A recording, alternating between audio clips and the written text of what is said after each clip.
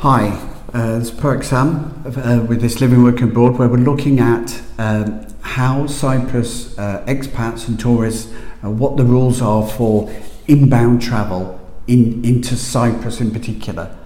Now, many countries around the world have got the same traffic light system, including the UK and EU countries, where it's green, orange and red. So looking at Cyprus in particular, what do the rules mean? So if you're green, then there's only 6 countries that are allowed in under the green traffic light system into Cyprus. Even now on May the 10th, I'll come back to the Safe Pass later on.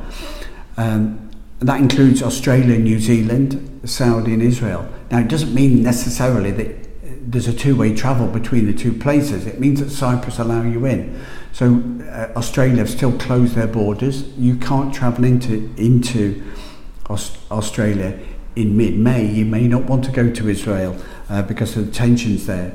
Under the green banner includes many EU countries like Portugal and Ireland and the UK.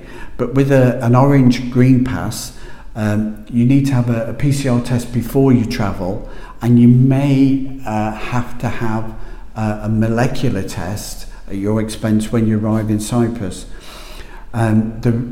All the other countries under the red banner in Cyprus, it's only residents of Cyprus, only legal residents of Cyprus are allowed to travel in, and still they have to have a molecular test and quarantine before they travel and once they arrive. So the quarantine is up to 14 days for that.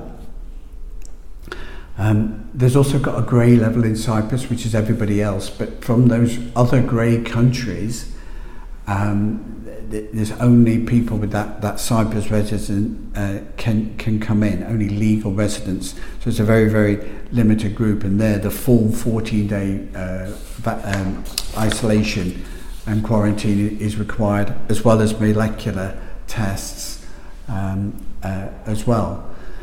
The difference with Cyprus to other EU countries and the UK in May 2021 is that if you've got a full set of vaccines and 14 days has passed, you can freely travel into Cyprus from any country around the world without restriction. So the traffic light system applies to people that haven't had the vaccine, so you can still come in. You may have to have no test or come from a certain country, or PCR tests or molecular tests and quarantine, but most people around the world can get into Cyprus.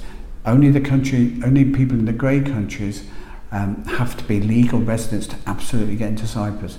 The vaccination is deemed to be sufficient to allow freedom to movement with a limited amount of risk. People with vaccines are not generally getting severe infections as a follow-on, and they're not spreading the infections, and that's why this sensible approach in Cyprus allows and welcomes expats and travellers to Cyprus from May 2020. To keep in touch with your rights as an expat living and working abroad, travelling to Cyprus, contact us at priorpartnership.com.